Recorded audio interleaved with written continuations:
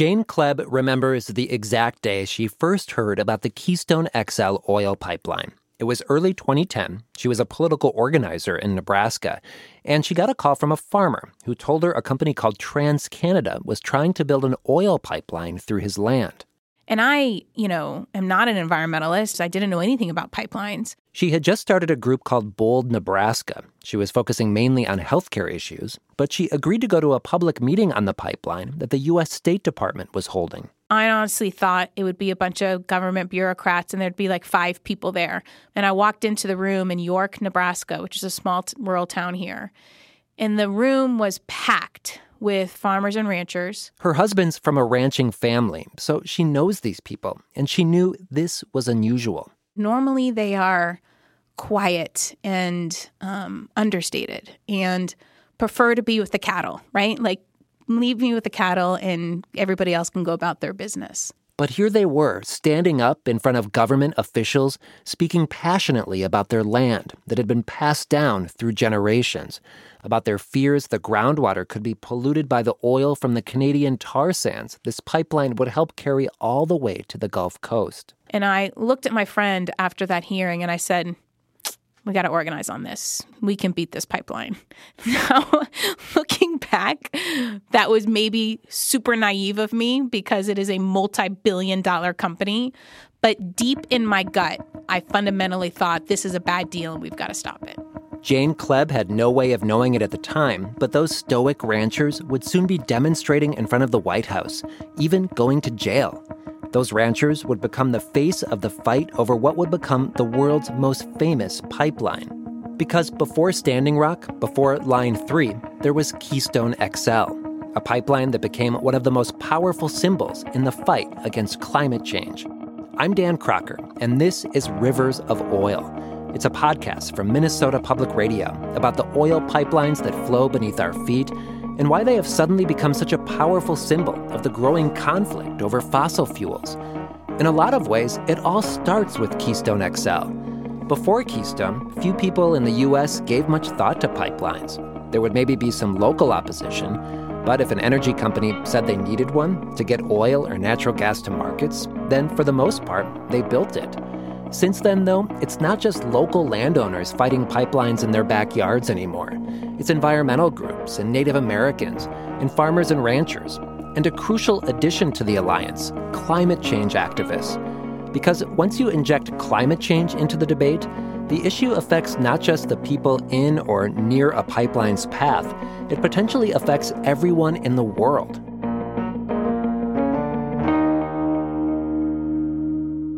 But how did it start? How did a mundane pipeline project become such an influential rallying cry?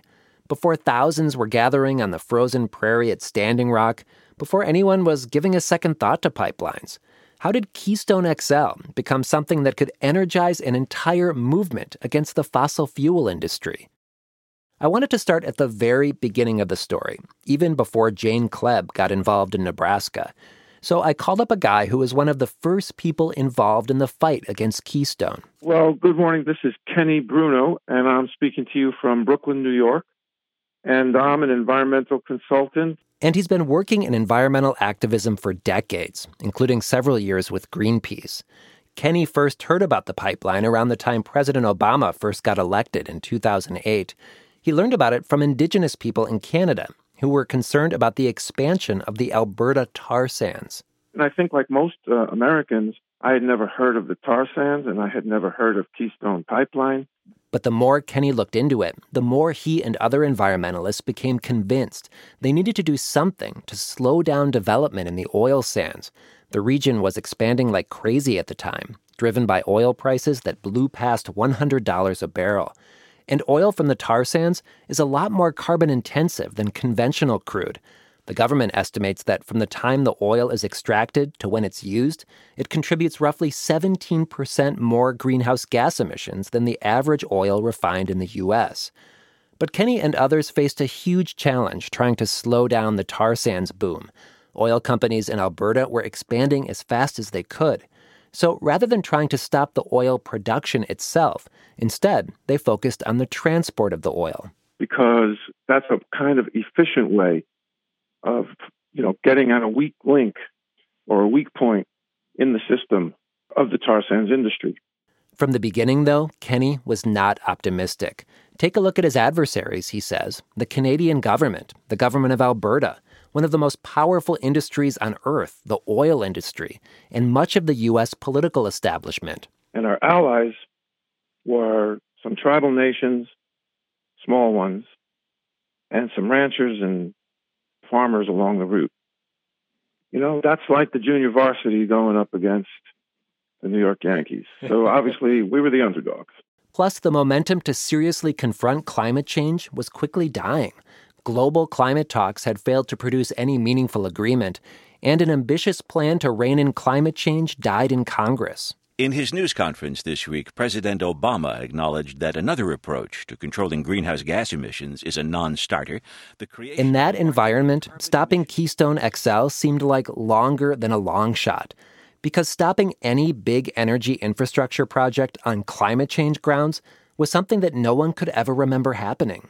But a turning point came in 2011, when this guy joined the fight. I'm Bill McKibben. I'm a writer who wrote the first book on climate change some 30 years ago, and then founded a group called 350.org, which has become the first big global grassroots climate campaign. I reached him on Skype at his home in Vermont. He had just returned from Australia, where he was helping a campaign against coal mines.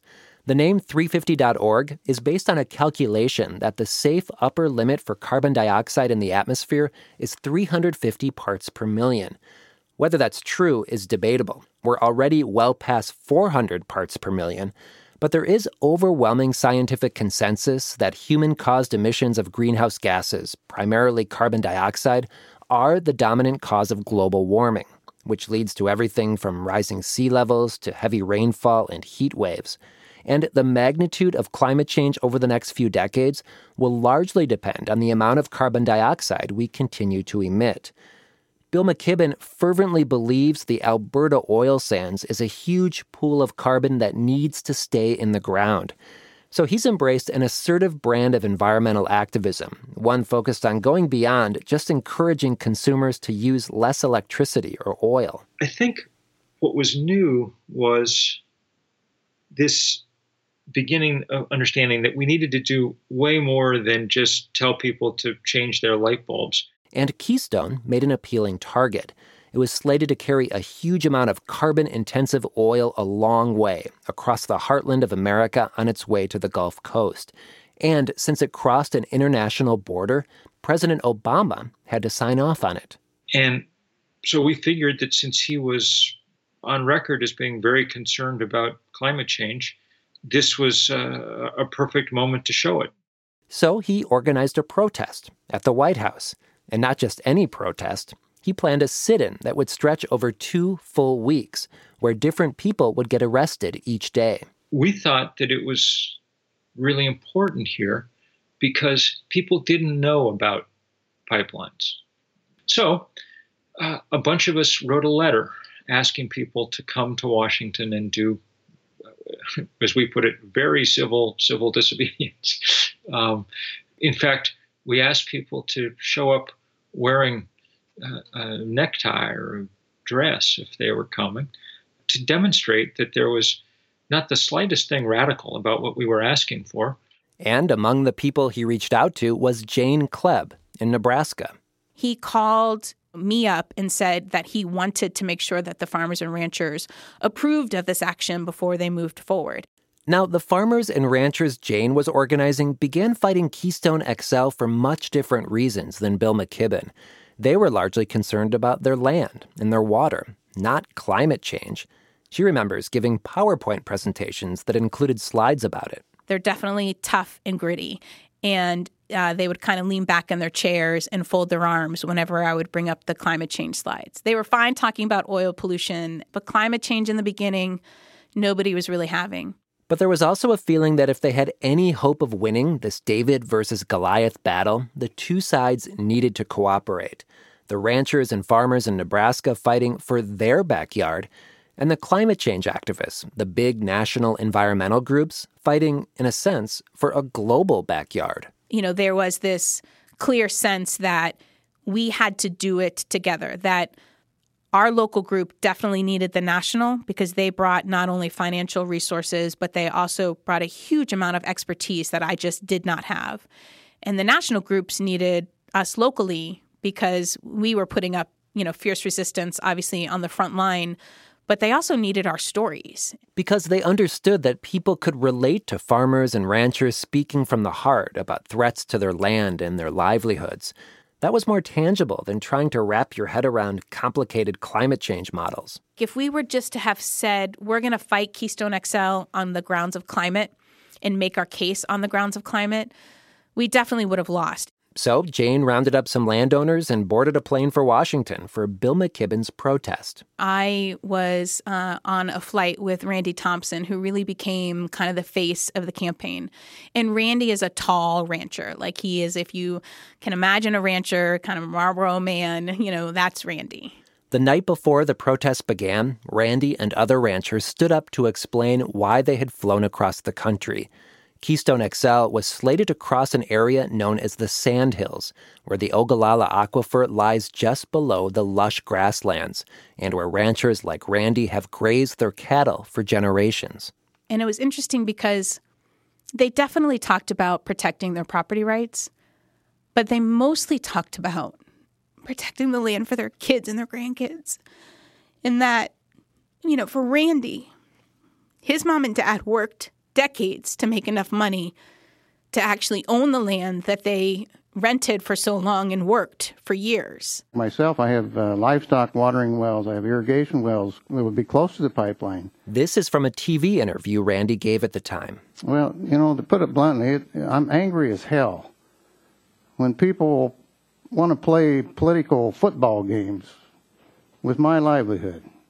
And Randy was doing everything he could to protect his family's legacy that was passed down to him to make sure that that land was still going to be farmed instead of having an oil pipeline come through it.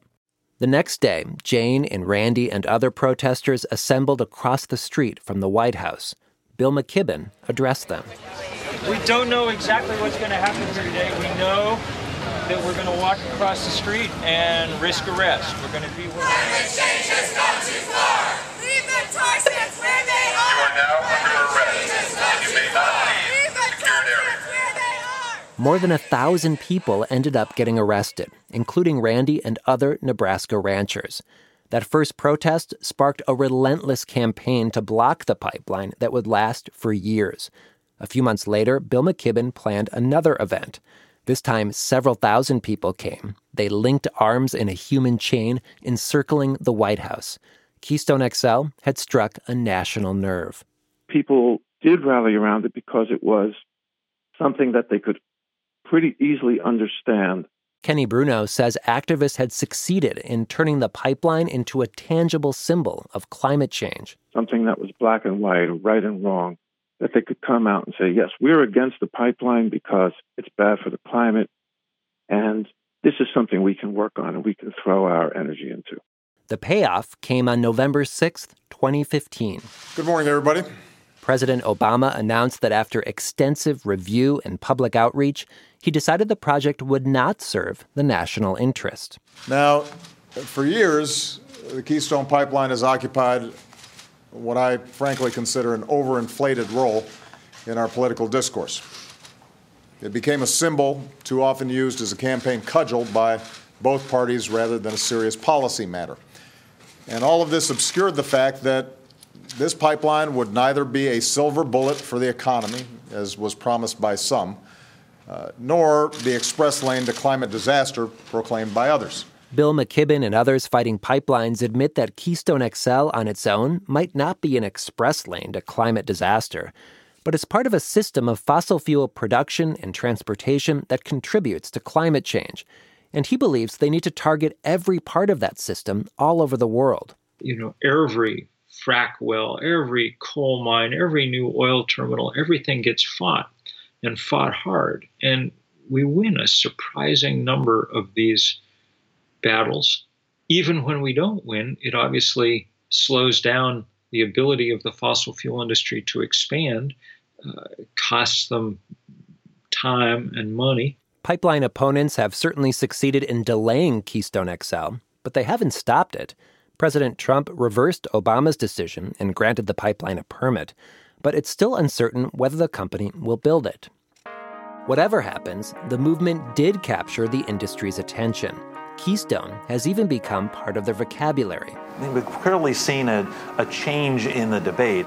This is a guy named Marty Durbin, who used to work at the American Natural Gas Association, speaking at an industry event a couple years ago. And I sometimes hesitate to put it this way, but call it the Keystoneization of every pipeline project that's out there.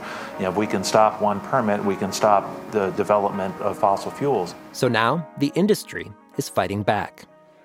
We have a lot of guests we need to fit in the room, so the more of you that are willing to come forward, the better. A few months ago, I went to a news conference in St. Paul put on by supporters of the Line 3 oil pipeline project, groups with names like Jobs for Minnesotans and Minnesotans for Line 3. Business leaders, labor union members, politicians, they were all dressed in these neon green T-shirts that said, "We support safe energy transportation."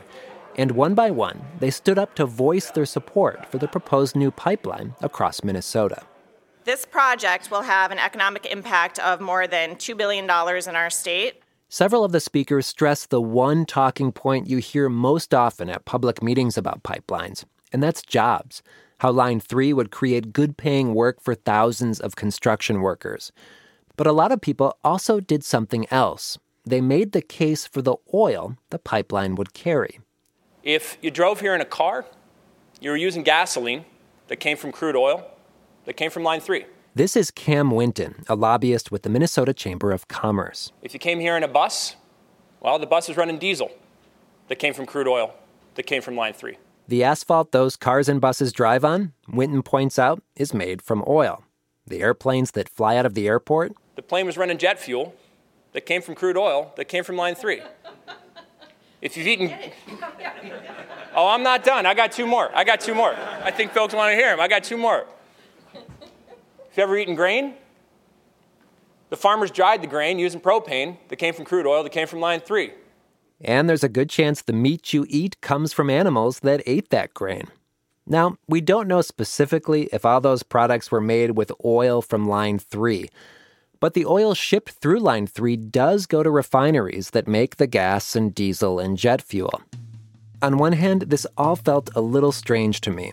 I mean, we live in an era where our society relies on oil, yes, but we largely take that oil for granted. We don't think about it, and we certainly don't celebrate it, because oil, well, it's dirty, it spills. It's one of the main drivers of climate change. But here were people singing the praises of oil, of fossil fuels. This is what's happened since Keystone. As activists have found more success challenging and stalling pipelines, now we're seeing the counter-movement. It is fascinating, and I wouldn't have been somebody I would have ever thought standing up celebrating something like that. This is Eric Forsman, one of the people wearing one of those neon T-shirts at the news conference. He's 30, and he works in economic development for an electric utility in Duluth. He agrees it sounds weird to trumpet the benefits of oil like that, but he says it's the reality of the world we live in. Pretty much everything has oil in it. It's insane. But until we're either willing to sacrifice some of our current quality of life that we all have, or technology really advances to the point that we don't need things like oil, I do think there's a case to be made for celebrating a resource that allows us all to do the things we do every day in life. Eric isn't out there screaming "go oil" or anything like that. He believes in climate change. I can barely even finish the question before he tells me yes, burning fossil fuels contributes to it. But he believes if there's demand for oil, it's going to get drilled or mined or fracked somewhere, regardless of whether or not a single pipeline through Minnesota gets approved. Still, that's a hard message to get across, because the average person just doesn't give much thought to oil. Enbridge is trying hard to get people to think more about it. The company has actually gone so far as to give out vouchers for free gas. They also had a little card that went with it that kind of showed from start to finish where oil goes and how it gets into your car. And I thought that was a great way to show the average person doesn't know much about pipelines and how they impact their daily lives. And he's right. Most people don't know much about pipelines. or where their gas comes from. Hey, can I bug you? Producer Julie Seipel stopped by a gas station in the Twin Cities to ask people about it. And I'm just wondering, do you know where your gas comes from? Like, do you know where the oil that you just put in your car comes from? I don't, other than me seeing the trucks come and put it in the ground.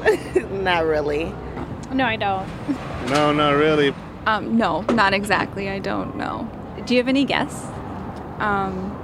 Somewhere in the Middle East? I mean, I'm assuming most of it's from overseas. I don't know. I don't know. Most people are like how I was before I started work on this podcast. They don't think much about oil or the role it plays in their lives. And that makes Eric's job really hard, because while he and others are trying to convince people of the need for infrastructure like pipelines, others are trying at least as hard to convince people of the impacts those pipelines have on climate change. My name is Andy Pearson. I work with the Minnesota 350 organization, and specifically here in the Midwest, I've been working on Line 3. Line 3, of course, is the new pipeline Enbridge wants to build across northern Minnesota that would carry almost 400,000 additional barrels of oil a day from Canada. And Minnesota 350 is one of the first local chapters that formed out of Bill McKibben's national group. When I asked Andy why he's focused so intently on pipelines to fight climate change, he said it really comes down to numbers. He pointed to the environmental review of the Line 3 proposal. The Minnesota Department of Commerce calculated the pipeline's so-called social cost of carbon. That's an estimate of the long-term damage of carbon dioxide emissions, things like property damage from increased flood risk and impacts on human health. The estimate for Line 3 from state officials, $287 billion. This is a very big-ticket project with a massive potential to impact not only our immediate emissions picture, but emissions for the next 50 years, which is, the average lifespan of one of these pipelines now. Climate activists like to say infrastructure is destiny. If a company spends billions of dollars to build a pipeline, it's going to get used for as long as possible. It locks us into decades of continued fossil fuel use. It's economics. The longer it gets used, the lower the cost per barrel shipped. Because these pipelines are such massive levers over whether extraction happens at all at the source, if you want to keep it in the ground, you need to not build pipelines. That's since become one of the mantras of the climate change movement, keep the oil in the ground. They say the cost to society of burning that oil are just too high. This is a moral issue, they argue, to protect the planet for future generations. But people fighting for pipelines also believe there is a moral argument for oil. You know, there's questions about the social cost of carbon, but I think there's also needs to be questions asked about the benefits of burning fossil fuels. This is Paul Eberth, the guy who directs the Line 3 replacement project for Enbridge in Minnesota. And Paul brings up an example from Duluth when he talks about the social benefits of oil.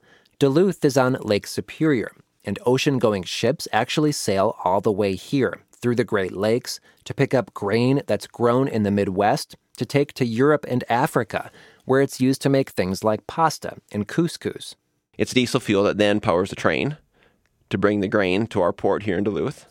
Then it's diesel fuel that powers that ship to move that food product to Africa so people can eat, right? Those products are not easily replaced today with renewable energy.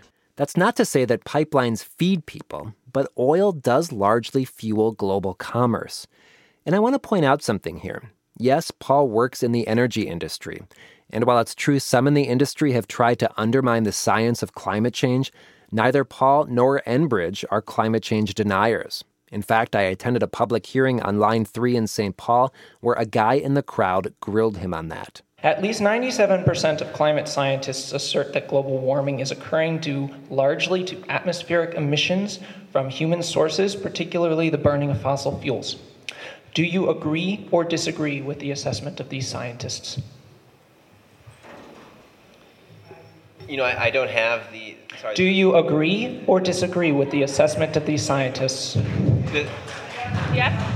You can't ask a question without him responding, so let him have an opportunity to respond. This is Paul Eberth with Enbridge, and the scientists aren't given to me, nor are the reports, but I'll answer that I do believe that climate change is occurring. And is caused by human sources, including the burning of fossil fuels? I believe that human sources are contributing to climate change. Including the burning of fossil fuels? Including the burning of fossil fuels. Thank you. One of Paul's first jobs at Enbridge was actually to manage the construction of a wind farm the company built. But Enbridge's core business is to deliver oil and gas, which are large contributors to climate change. Paul believes we eventually have to make a transition to renewable sources of energy. He just thinks fossil fuels need to play an important role during that transition. Let's just look at jet fuel, for example. There is so much energy in such a small package that we can then put that in a plane, fly with it, right? And be able to move either goods or people, across the continent or across the world. Batteries would be too heavy to allow an airplane to operate like that today, right? So crude oil provides just a very unique fuel that, still powers our quality of life today. The question becomes, how long can we continue to rely on fossil fuels to power that quality of life before that very quality of life is threatened by climate changes? The people fighting pipelines say we need to start aggressively moving away from fossil fuels now. But what kind of impact will stopping pipelines have on our oil consumption, on climate change? To try to get some answers, we called up Michael Weber again. And I'm a professor in mechanical engineering and deputy director of the Energy Institute at the University of Texas at Austin. And I asked him, okay, say Minnesota says no to Line 3. Would that keep oil in the ground? In the short term, he says, trains would likely move some of the oil that's already being produced. But in the long term, stopping pipelines like Line 3 would likely keep some oil in the tar sands in the ground.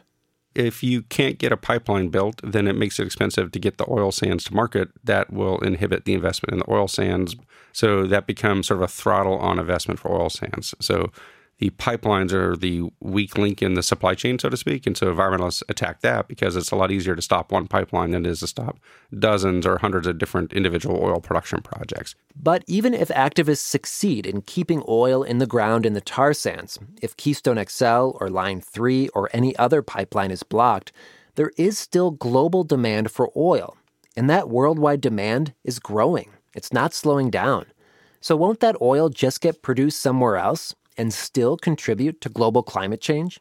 Oil is a very fungible commodity. It can be moved from one corner of the world to another corner of the world in a variety of ways.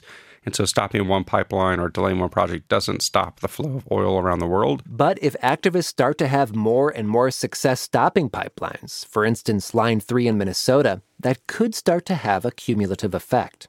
So I think that this one pipeline really is going to make a huge difference on the balance of oil supply and demand.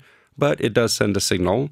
It does invite other policy options. It does give politicians cover to pursue other policies. And that's what activists fighting Line 3 and other pipelines ultimately want, to stop fossil fuel projects long enough to create a space for alternative energy and climate-friendly solutions to flourish.